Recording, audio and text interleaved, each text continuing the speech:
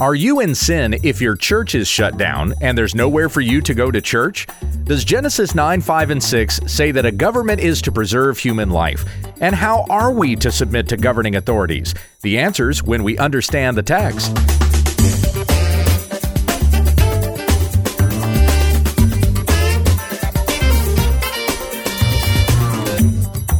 This is When We Understand the Text, a daily Bible commentary that we may be equipped for every good work in Jesus Christ our Lord.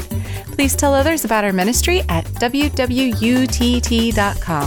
Here once again is Pastor Gabe. Thank you, Becky, who is not in studio with me for this episode, but you knew that was coming, right?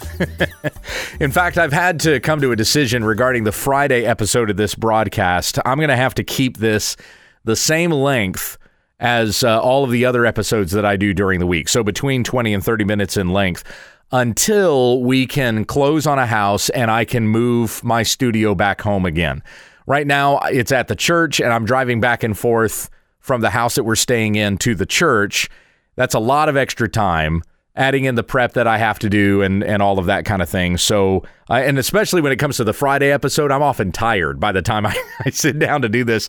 And those of you who are regular listeners, you know how tired Becky is already when we sit down to do the Friday episode. So this is going to be on the shorter end until we're able to move the studio back home. And be praying for us about that. We've found a place that we really like. We've made an offer on it.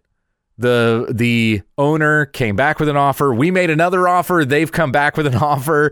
And now we're just kind of sitting and waiting to see if we really want to take that offer because we're at top dollar already. We're like at the very top of our budget. Can't go any higher. But this market here in Lindale, it's tough. It is a very, very tough housing market right now. Be in prayer for us that hopefully the seller will take our second offer. We really do like this home. We think that it would do great for everything that we need. So be in prayer about that for us.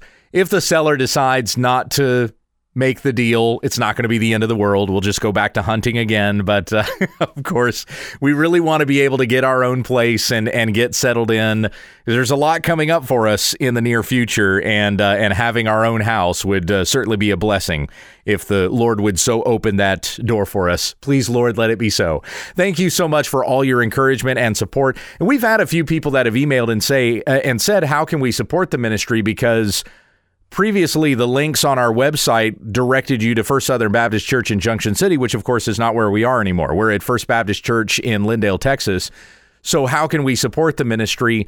I've mentioned in the past that you can PayPal us if you like. My email address connected to my PayPal is pastorgabehughes@gmail.com. In fact, actually, I did link the When We Understand the Text Gmail to that as well. So you could always send it to whenweunderstandthetext@gmail.com.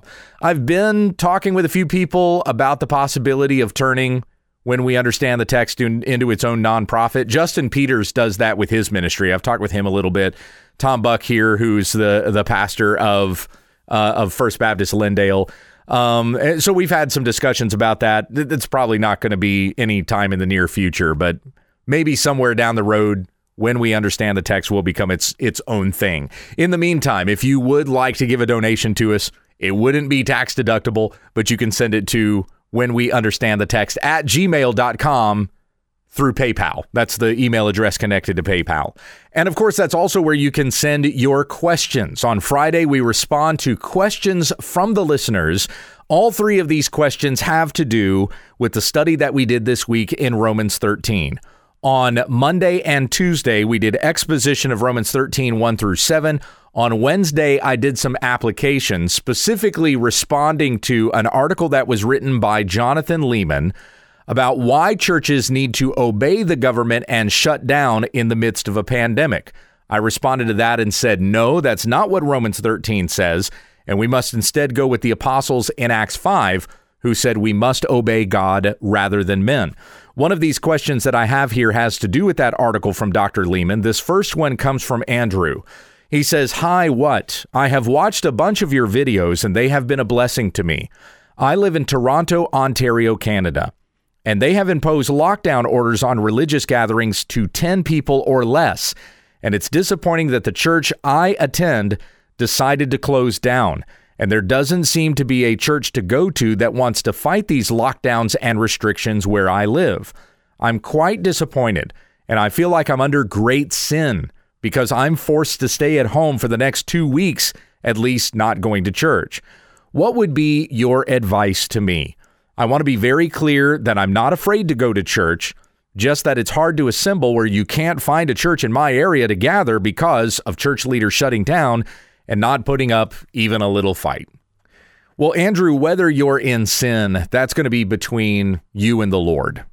My suggestion was that all churches should remain open, and each person can decide on their own, according to their own conscience, evaluating their own health, whether to go to church that day or to stay home. But if the church is just closing its doors, then it's shutting out even the healthy. And the message that is being sent to people, because there is a message being communicated in that action, the message that's being sent is that your physical health is more important than your spiritual health.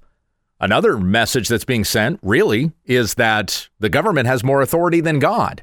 Now, that's not expressly being stated, but that is what is being communicated.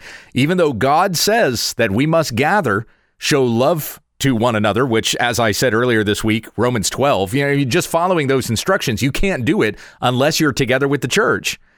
So as God has said for us to be together as the church and love each other, practicing church discipline, coming to the Lord's table, singing psalms and hymns and spiritual songs, sitting under the public teaching of the Word of God. These are instructions that have come from God. But if we're not gathering to do that because the government has said, hey, there's a virus, so you need to close your church and stay home, and we're all going, okay, then the message that's being communicated is the government really has the supreme authority here. And we're obeying the government rather than God. That may not be expressly stated, but that is the message that's being communicated. And it's killing people. There are people that are already very, very depressed, struggling in deep anxiety and feeling farther from God than ever because churches have been shut down. In fact, I just saw a survey that was published from Lifeway. This was a couple of months ago, but that people's Bible reading habits have diminished in 2020. So it was something like an 8% drop, which was the largest drop in a single year ever of the number of people saying that they read the Bible regularly, an 8% drop. So even though people are sheltering in place and they're staying at home, and we are connected to Bible teaching more than we've ever been through the technology that's available to us, yet more people in 2020 said that they're reading the Bible less than they have in a long time. This is having a massive detrimental effect on our spiritual health. And that is far more deadly than whatever this virus is doing. By the way, if this were to have happened even 100 years ago, let's say at the early part of the 20th century, or even going back to the 19th century, if this were to have happened 100 years earlier, a virus just like COVID-19 were to have affected a massive population of people, and it had a fatality of less than 1%. Less than 1% of you who get this virus will die. You know what everybody would have said back then? Wow, really? That's it? Okay, I'm taking my chances. Now, again, I don't think that we throw caution to the wind. I think that there is a wise way to handle these things, but closing the church down is not wise. In fact, it's disobedient. And the shepherds that are locking out even the healthy from the church are going to have to answer to God for this. And that should be the scariest thing of all. We must obey God rather than men. We cannot be in fear of a virus or even our government. And so we keep the doors of the church open. There probably are going to be repercussions for that. I'll be real with you. In some of the places where you live, the government may crack down on you more than in other places. There might be some repercussions for that. But we live in the fear of God. As I've read to you from Proverbs 1:7 in the Proverbs study we're doing right now on Thursday. The fear of the Lord is the beginning of wisdom and knowledge. And Isaiah 66:2, all these things my hand has made, says the Lord. And so all these things came to be. But this is the one to whom I will look, he who is humble and contrite in spirit and trembles at my word. I think that we do need to honor the emperor, as Peter says in 1 Peter 2. but we recognize that the emperor has the authority that he has because God has given it to him, and he would not have any authority if not for the fact that it had been granted by God. We must still obey God. We must submit ourselves to him who judges justly, and be an encouragement and a strengthening to one another in the church, as we should be, especially in these trying days. Let us gather together as the church, being respectful. We're not trying to be rabble-rousers. We're not trying to cause a disruption. We're not trying to shake a fist at the government with one hand while we have a hymnal in the other hand. We just desire to be with the people of God, worshiping and glorifying God. And so anyway, Andrew, if I have any answer in there for you in that, it would be to encourage you to talk to your elders about that and talk to your other brothers and sisters in the Lord that are part of your church and get their feedback on it as well. Start talking about these things. What is it that we need to do that we can be together again as the body of Christ, because we want to be, but most of all, because we want to obey God. We desire to honor Christ, who died for us, who purchased us with his blood, who has purified for himself a people for his own possession who are zealous for good works, as it says in Titus 2:14. And one of those good works we're zealous for is the gathering of the church. This next question comes from Kevin in Lubbock, Texas. Dear Pastor Gabe, I know this question is tired and I feel silly even for asking it. Well, I'm glad to help you feel silly by answering it for you, Kevin. But I'd just be curious to hear your answer. You mentioned that we should submit peacefully to governing authorities. What about the Revolutionary War? Should Americans have submitted to the King of England and not gone to war against them? Would we be a nation today if we followed Romans 13, 1-7 to the extent that the Bible gives us these instructions? You may have answered this on the podcast before, and if so, just shoot me a link to the episode, and that would be great. Thank you for your ministry and being willing to tackle hard subjects. Well, I think in response to this question before, because I have had this on the podcast before, I may have just said I'm not a historian in the sense that I could really give an informed answer to that question. But I simply would say this, that the King of England was not our king in the Revolutionary War. And so for England to send soldiers over here to fight us, they were invaders. The Revolutionary War was a defense of our freedoms here to be our own country. The king had no claim on us. So in that sense, we're protecting ourselves from an invader. We're not defying the king's authority because he didn't have any authority over us. We were our own government at that time. And I use the term us very, very loosely because that was the beginning of America and I'm an American. Anyway, that would be my answer to that question without going into something deep and probing into history. This next question comes from Jonathan in Franklin, Tennessee, and Jonathan has a question about Jonathan Leeman's article. This isn't Jonathan Leeman. Anyway, now that I've confused everybody. Dear Pastor Gabe, I have so appreciated your explanation of Romans 13 this week. Do you have a link to that article from Jonathan Leeman? I'm interested to read the rest of the article. Yes, and I've sent that back to Jonathan. I had one question about your explanation on Genesis 9, 5-6. Leeman said, as you quoted, that governments possess authority if for no other reason than to preserve human life. You read Genesis 9, 5-6 and said Genesis 9 does not say anything about that. I agree with you, but before you read that, I would have agreed with Leeman that a government's responsibility is to preserve human life. You said a government's responsibility is to uphold or preserve justice, and that makes way more sense. My question about that, though, is this. Is it wrong to say that a government exists to preserve human life?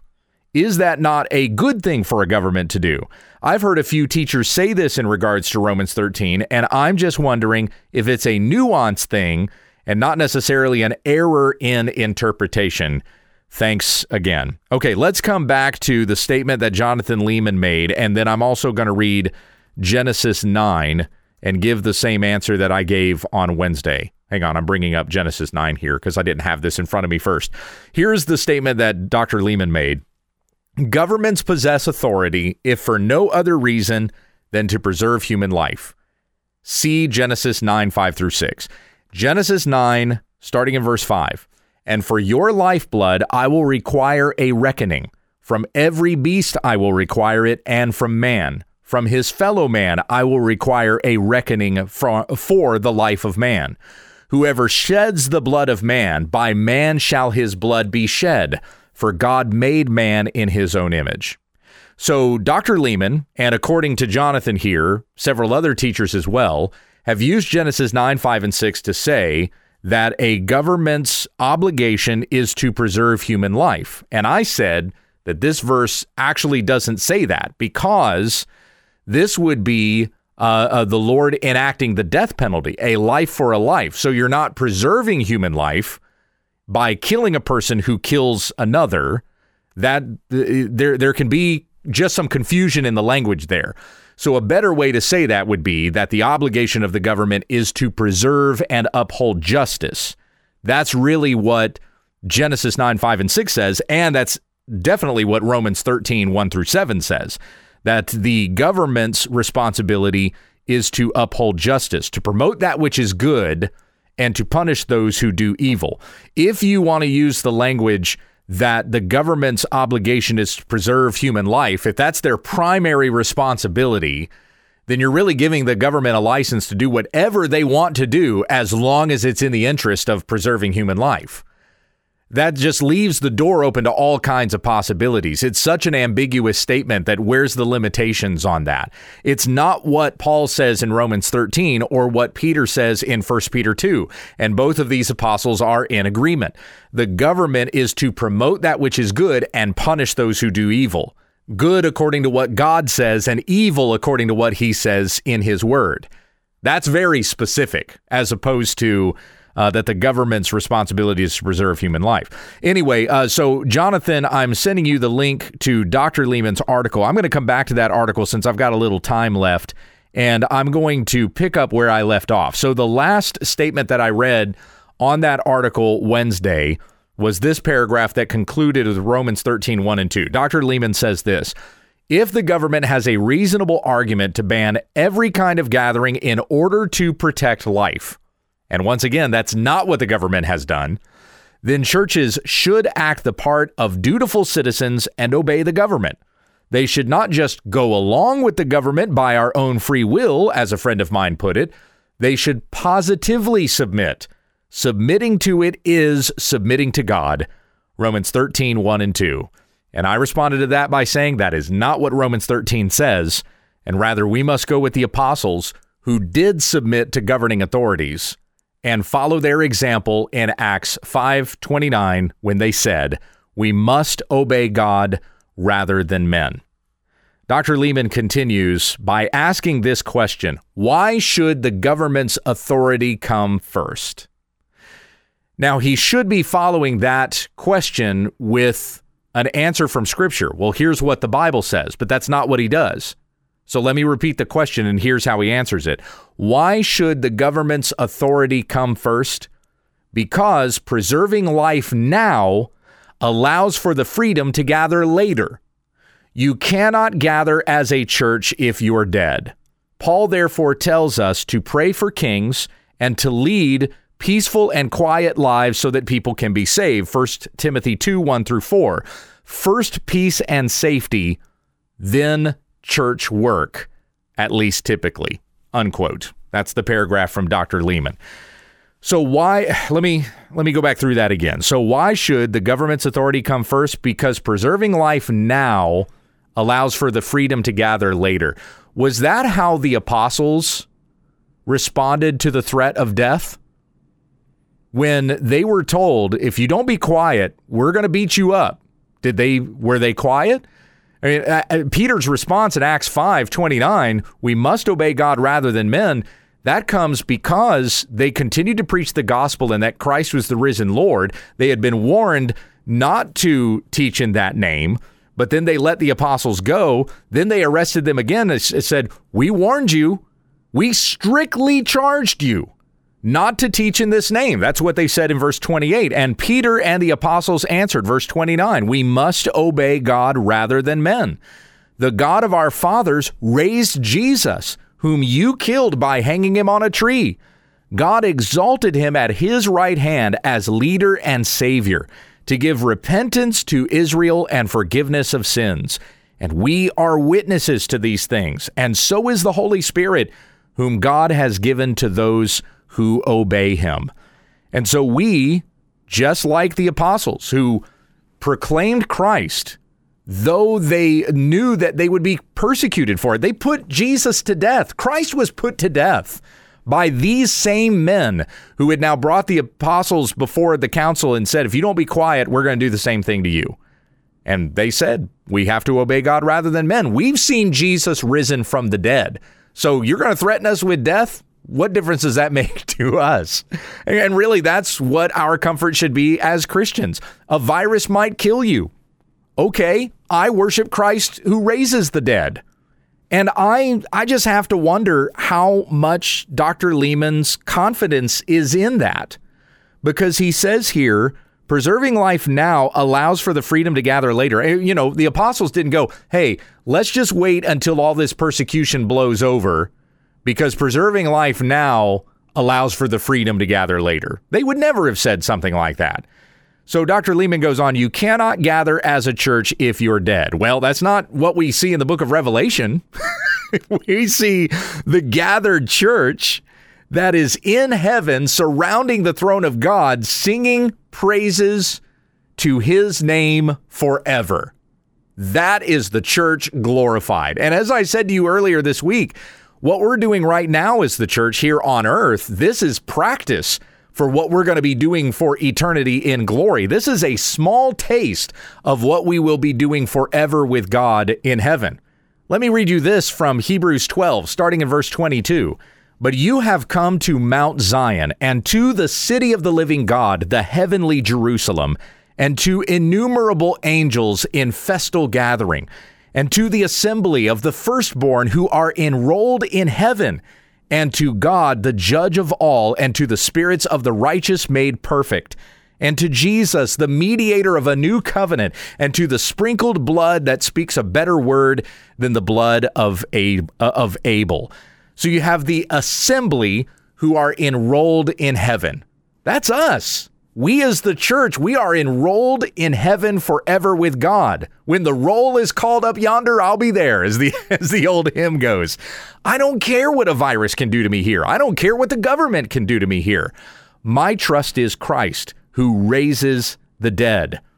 Here's how Hebrews 12 concludes. Therefore, let us be grateful for receiving a kingdom that cannot be shaken. And thus let us offer to God acceptable worship with reverence and awe, for our God is a consuming fire. Amen. I think that's where I'm going to conclude. Let's finish with prayer. Heavenly Father, we thank you so much for the goodness that you show to us. And I pray that we wake up every day rejoicing in God. There's all sorts of things in this world that may kill us and destroy us because the world is coming to futility. All things are wasting away. They've been subjected to futility because of the sin of mankind. But you have sent a Savior who is reconciling all things to himself. God is reconciling all things to Christ through his person and work, making peace by the blood of his cross, as it says in Colossians 1:20. Let that be our confidence and our hope. Help us to, as Paul said in Colossians chapter 3, to seek the things that are above where Christ is, seated at the right hand of God, setting our minds on things that are above, not on things that are on earth. For we have died, and now our life is hidden with Christ in God. When Christ, who is our life, appears, we also will appear with him in glory. And that's the day we live for. Not for peace and tranquility here on this earth, because we've been told we have no guarantee of those things. It's wonderful when we can receive those things, and we give praise to God that we would be blessed to have such peace and safety where we live. But we're not guaranteed those things. We must hold to Christ. Let that be our confidence. Fill us up with the promise of your kingdom and the love for our Savior, who died and is risen again, and has given us the guarantee of that resurrection for all who have faith in him. I do pray for godly leaders in our nations. I pray for God-fearing leaders in our churches. May they shepherd the flock well. And I pray that for myself as well.